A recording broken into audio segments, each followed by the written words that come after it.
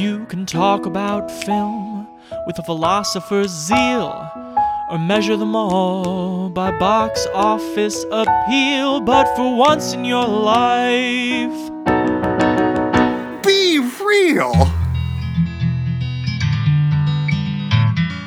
Welcome one and all to a movie reviewing, reappraising podcast. It's Be Real. This is a single movie episode about the 1994 film The Santa Claus. My name's Chance Solon Pfeiffer. And I'm Noah Ballard. Noah, we're here hot on the heels of our second 2020 holiday watch party. Big shouts to everybody who came out to watch The Santa Claus. You poor bastards. We've swindled you into making our content, quote unquote, job fun. Indeed. In fairness, I didn't remember this movie at all. I think I'd seen it like as a kid, but I didn't quite remember what it was. And then was, of course, misled by the 6.5 on IMDb. It's your own fault for putting any stock in IMDb ratings. Yeah, you're right. Its legacy is curious because the first thing I want to shout out about The Santa Claus is it was the fourth highest grossing American movie of 1994. It made more money than films like Mrs. Doubtfire, than Schindler's List, than Dumb and Dumber, than Pulp Fiction. The only films that made more money were what were they? Lion King, Gump, and True Lies. Like, this is a bonanza of a movie. Interesting that it was the more popular of the two movies that hang on lists. That's right. It's always making lists. Always making lists. We should say, too, that we put a social media heat together where the Santa Claus beat out both Die Hard and Home Alone 2 to be watched on the watch party. So people were curious. Yeah, blame those faithless electors who have rose-colored childhood glasses on for the Santa Claus. And what we found is a very unsteady movie that's pretty simple. A good way to describe it. But doesn't make any sense.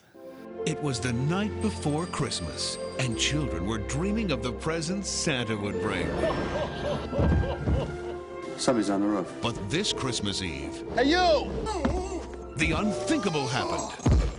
You killed him.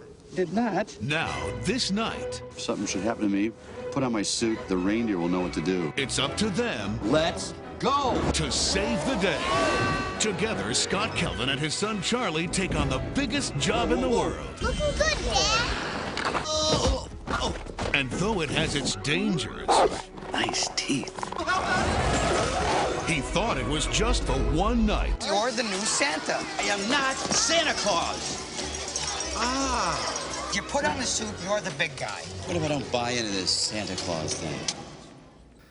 Well, let's start.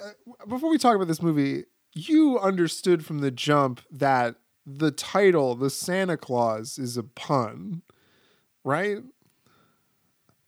I didn't. You didn't either.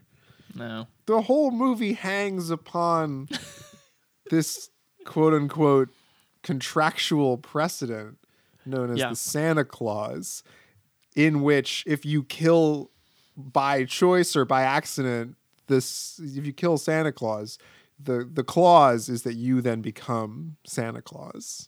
Mm-hmm. Which is a very adult joke for a movie that feels like it should be kind of darker and spicy, or like more of a bad Santa kind of humor, not PG Disney, how can we make those Home Alone bucks? For sure. And I would argue that the first 10 minutes of this movie establishing the titular clause, and then also Tim Allen's character and his divorce and the new guy that she's with, Judge Reinhold, incredible. And then like the tenuous relationship that Scott, the Tim Allen character, has with his son Charlie, Eric Lloyd. It's pretty adult, I would say. But then when the movie really like gets into the conceit of, you know, if you kill Santa Claus, you become Santa Claus, it totally just like dismisses this for one of the most, banal children's movies that I think I've ever come across. Yeah, it's kind of the opposite of that Pixar perfect blending of adult and child humor. It's Right. like one minute we're talking about how psychiatrists aren't doctors, and the next minute reindeer are farting. Right. Yeah, and it also has these weird goals that it needs to, or like loose ends that it needs to tie up. And it even does those with like the goofiest kind of like, I don't know, child logic about divorce and custody stuff. There's like this really bizarre scene where Charlie goes into like an office from an actor who's a judge, but he looks like the senior senator Judge from Reinhold? Wisconsin. No, not that judge. Oh, The guy looks like Ron sorry. Johnson. yeah, I got you. Who's just like, you're never going to see your dad again. He's crazy. Okay, so let's step back for a second. Please. And give just a hair of context. So this comes at the height of Home Improvement. So they're really trying to make Tim Allen a star. It's a year before Toy Story. John Pasquin is the director, who to that point had only directed some episodes of Home Improvement, but then went on to direct Jungle to Jungle and Miss Congeniality 2. It's written by Leo Benvenuti and Steve Rudnick, who had long careers as comedy television writers, and then after, on the heat of the Santa Claus, went on to write the script for Space Jam, a movie that does not have a script. Well, it's sort of interesting because this movie isn't that like liar kids movie where like the dad commits some sin that the kid then punishes him for using the supernatural. Angels in the Outfield. But anyway, Tim Allen's like a douchey corporate toy salesman guy. And he like very quickly, and it's very similar to, the other one was Jingle All the Way. It's similar to the setup to that movie too, where like the dad misses the important thing early on and then like is forever punished for that. Punished with Christmas. Punished by Christmas. Yeah. So he's like with his son in his like shared wall townhouse. And he's like, Christmas is horseshit. I tried to make this turkey, but I burnt it. I'm going to take you to Denny's instead because everything else is closed. I'm going to kind of half-assed read you this children's book the night before Christmas. 'Twas the night before Christmas. And then, as he's wont to do on Christmas Eve, Kris Kringle shows up. He's on the roof. He doesn't seem to be that great of a Santa Claus because he wakes up everyone in the house, so Tim Allen goes outside to see like what's on the roof, startles Santa Claus, kills him, and then of course the premise of this movie takes over where he put on the outfit, there's the reindeer, they're in the sleigh, and then we're kind of off to the races in like, that's just how it is now. And then of course we go to the North Pole. I don't know where you want me to stop here. I want to talk about the scene where Santa falls off the roof because I think it's weirdly one of the most interesting of the movie because they have to do it so fast or else the movie is too dark. Yeah, the movie is it's the movie that has the scene where Santa Claus breaks his fucking neck in the first 10 minutes. But it's funny though because I feel like that's actually where the commercial aims of the movie undercut the story because like that has to be an important scene, right? If you just have it be a total accident like it is, it doesn't hook into Scott Calvin's character at all. You don't get any of the like horror or wonder or mystery of like what the hell happened here when the actual Santa died? Like every part of storytelling logic is stretch out and explore and make that scene important, but the movie can't do it. It has to blast past it in such a hurry. Well, there's also an interesting shot too when you kind of see like dead Santa's hand move a little bit, which led me to believe that like Santa's dying slowly and painfully here, and if he was given some medical care, maybe he'd be fine. But he's left to die on Scott's lawn, and then he evaporates like he's fucking Gandalf the Grey. Yeah. Let me give the movie this, though, because once they get to the roof and they're interacting with the reindeer, I love that it's 1994 and they're like real reindeer puppets and they're not digital, Wild Fox at the end of Wilds. Yeah, Digital. Robert Zemeckis Christmas Carol stuff. Oh, yeah. These are I actually love- like fuzzy, like Jurassic Park reindeer. I just like the place that we're in like 90s film appreciation where we say real reindeer puppets. That's what they are. But I of course know what you mean. Yeah, the technology in this movie is very funny because you have like those animatronic children's museum kind of technology on the one hand, and then when like Tim Allen's going down chimneys, it looks like the movie Spawn. I think it was Brent who said it was like Windows 95 screensaver shit, where it's just you're just losing.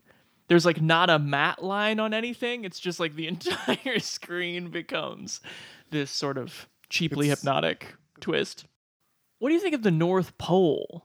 It does kind of look like Willy Wonka's Playland via like a regional theater company.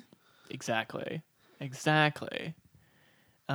very odd, and there are some like weird, like background shots of like North Pole City out the window, and at one point like a little digital biplane flies by, and then like they don't quite know what to do with the fact that they've cast children as all the elves.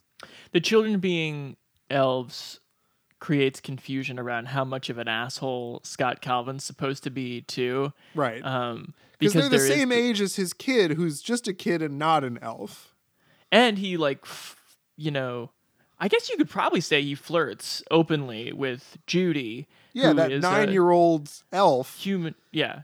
who at one point has to say, I'm actually seeing someone in wrapping. Yeah. But it's okay because she's 800 years old. I mean, But it's still adult Tim Allen flirting with a yeah, child.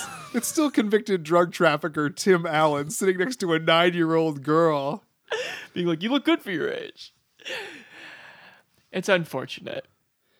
It's very unfortunate. But okay, I got to stop here though, because what What? doesn't make sense to me at the heart of this movie is the fact that you have like an Ebenezer Scrooge, Tim Allen corporate sellout guy who then, after some mild resistance to like putting on big clothes, he like doesn't seem that like, oh my God, my perception about everything was wrong. Like Santa Claus is real, and the North Right. Pole's real. Like there's really none of that. He like treats it as though it's any other sort of thing in his life. The movie has no way of showing internal conflict. And I Right. know that's kind of like a sort of thinky, stupid way to look at this. But like you think about even a movie like Home Alone is elevated because you have scenes of Macaulay Culkin talking to himself Right. about his own predicament. And this movie, either because Tim Allen doesn't want to do it or the film doesn't believe that Tim Allen can do it, you just never get a scene of him by himself or in an earnest conversation where he's like trying to figure his shit out. He doesn't No. have that Scrooge moment. And it makes the movie insane. I would argue the movie, when it has those Tim Allen alone moments, instead of doing like the Home Alone of like, I washed all my crevices with soap and I really enjoyed it. He like, it becomes almost like The Fly or something where it's like body horror, and he's becoming very obese like very quickly and his like beard won't shave down and like his hair is turning white and like for some reason all of his clothes are like either gray, green, or red. And yeah, it's such a bizarre kind of thing, which has nothing to do with like, the Christmas idea of like, oh, you have to be a kid again and like believe in the things that kids believe. It's really just like, I don't know, like weird body horror tropes that by the 2020 smell test, as several of our co-watchers pointed out, it like is pretty offensive. Yeah, it's just fat phobic. Yeah. Well, yeah, because there's that scene where he goes, he can't fit into his clothes, but he goes to the office at the there really should have been, I think, more company stuff in this movie. There's really only the like 1.5 scenes of it. Yeah. But he goes there and Peter Boyle's his boss for 3.5 minutes, and this guy makes this presentation, and people in the room are literally gasping. They're like, Scott, you Yeah, look at that fat piece of shit. he's put on 20 pounds. I And know. they're He's up to ordering- 190.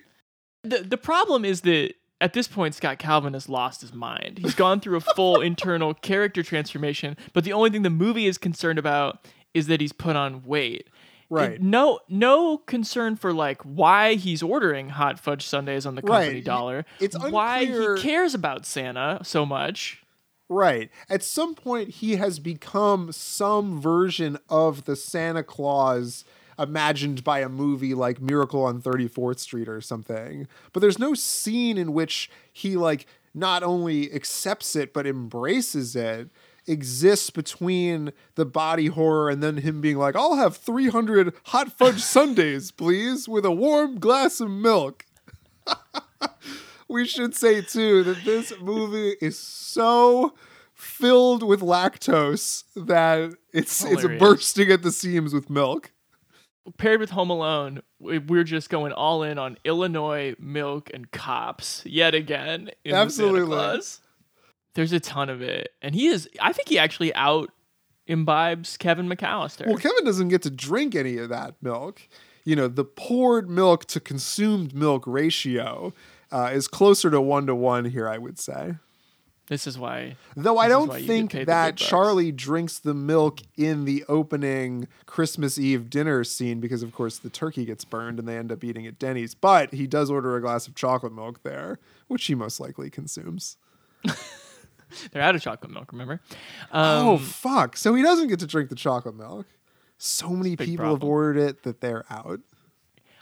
I just want to say, because I feel like I've been very hard on Tim Allen, there are a couple moments where he like legitimately does make me laugh but it just has nothing to do with his character. Like when he gets back from the first Christmas and he's just in the red pajamas and his wife's like, nice pajamas, asshole. And he's just like, I don't normally wear pajamas. I sleep naked, buck naked. And a woman and her daughter walk by and he just goes, morning, Mrs. McGloin, Mary Catherine. It's like a very funny Irish Catholic names and very funnily delivered. Like I get that he has people like watching him on screen for 180 episodes capability. It just the character is nothing.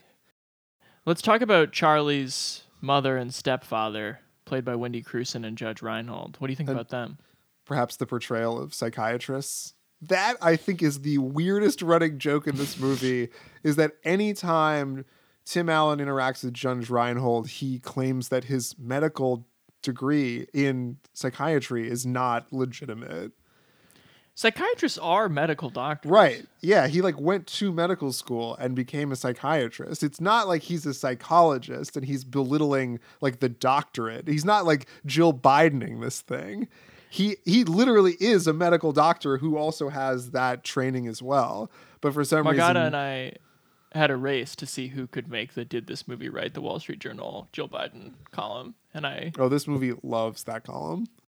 Yeah, Judge Reinhold is a hysterical actor to me, though. Right. He's one of those people who I can never tell if he's in on the joke of the line. And I think his turn on Arrested Development makes me think that he is, but just like every line that he delivers, whether he's like in Charlie's face being like, Charlie, Santa isn't real, it's hysterical. Right. The line at I the think- end, you've seduced us into your delusions. Like Right. he's just going for it so much in those sweaters. I love that monologue he has where he reveals that the reason he stopped believing in Santa Claus is because he didn't get his weenie whistle at fucking 3 years old. And that was when he dismissed the whole notion of Santa Claus. Tell the of people what course- a weenie whistle is. I don't, isn't it like just, it looked like the little like Oscar Mayer wiener and it's a whistle. Yeah. Very odd.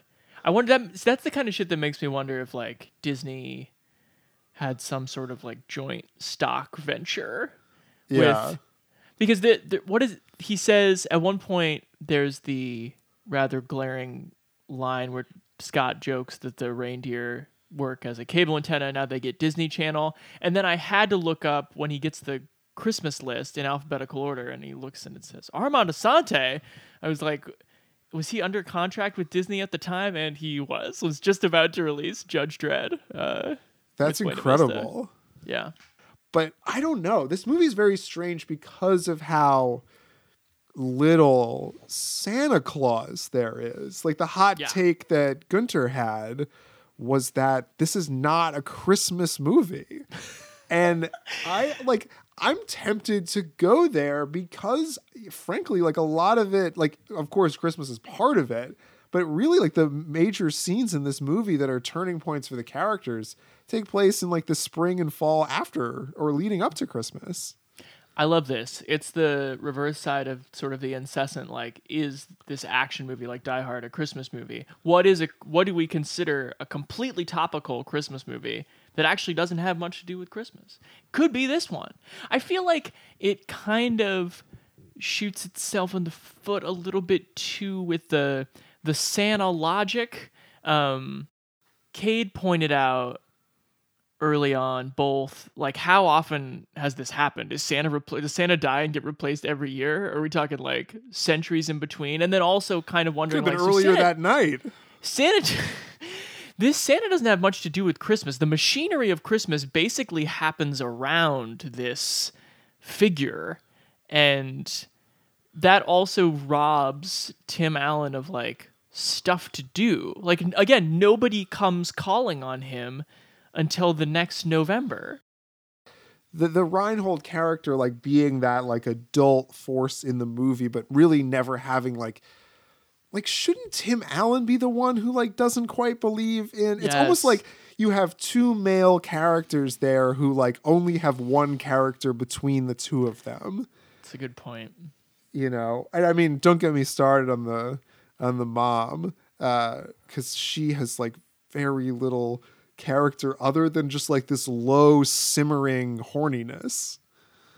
First for it, like an intellectual psychiatrist, she was like into Frasier for a little while, and then she like pivots back to Home Improvement as he gets Santa. Rounder and more full of jelly.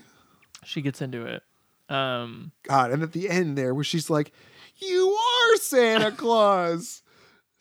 Pointed out though, some good fits on Wendy Crewson.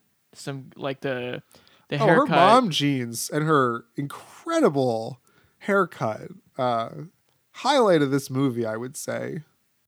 Let's tell people how we rate movies on Be Real, and then we'll rate The Santa Claus. On Be Real, we rate movies in two categories: a good or bad for technical quality, and a good or bad for watchability. So what are the four possible ratings? I don't care! Good movies are both well-made and highly entertaining. The Fugitive, Parasite, Rear Window, or The Hunt for Red October. Once more, we play our dangerous game. Good bad movies are often impressive technically, but also tough sits. Historical melodramas like The Mission, horror movies too scary or gross to rewatch, or self-serious musicals like Yentl. Papa, can you hear me? Conversely, bad good movies are highly flawed but still gratifying. Nonsensical hangouts like Hot Tub Time Machine, or ludicrously fun action fare like Twister or Stargate.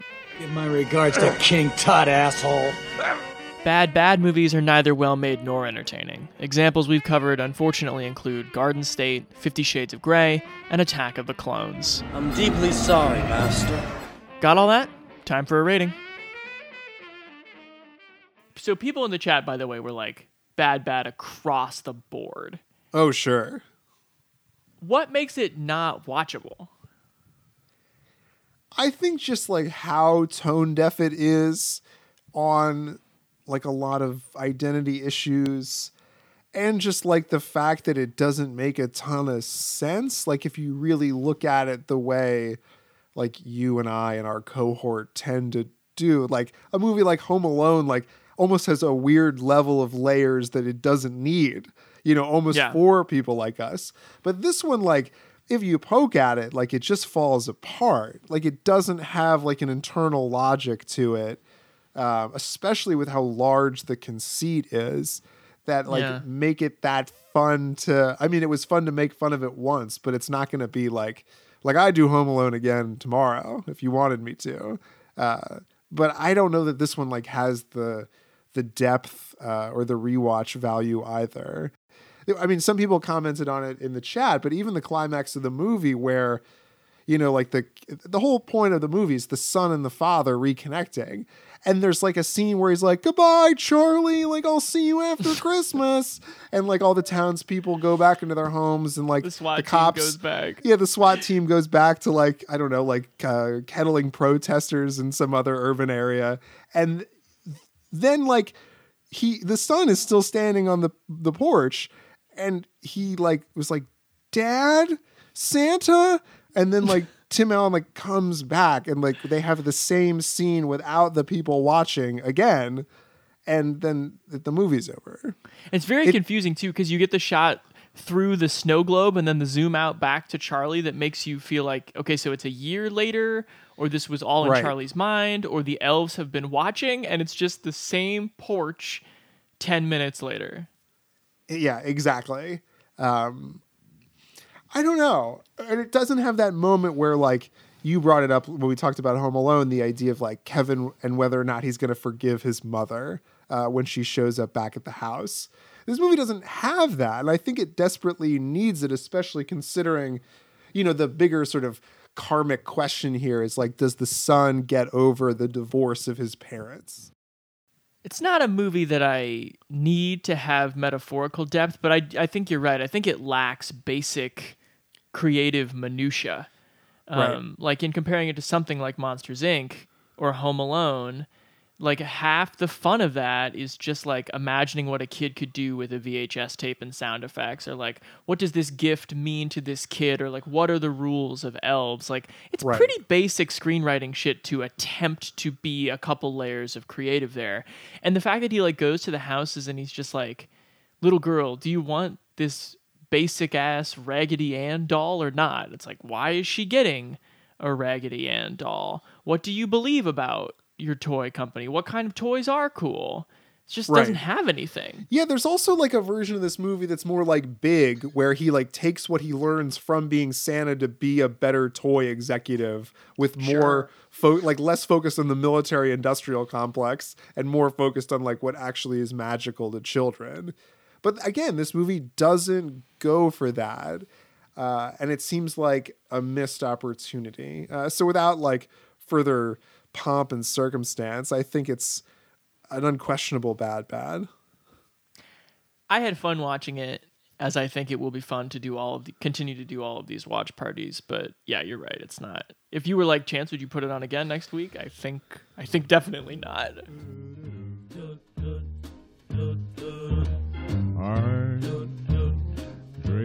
Thanks to all the watch partiers. You're a joy and a half. We appreciate it, and believe we'll have more. Coming very shortly, folks, our Breakout Directors of 2020 episode, where we'll talk about a lot of cool and interesting like independent movies that we didn't get a chance to talk about in this bizarre year for film. Bad Boys 3. Keep an eye out. Noah. Sir? Happy holidays to you, my friend. Oh my God. I'm always thankful for our friendship and our podcast to get us through what is, again, a trying holiday season.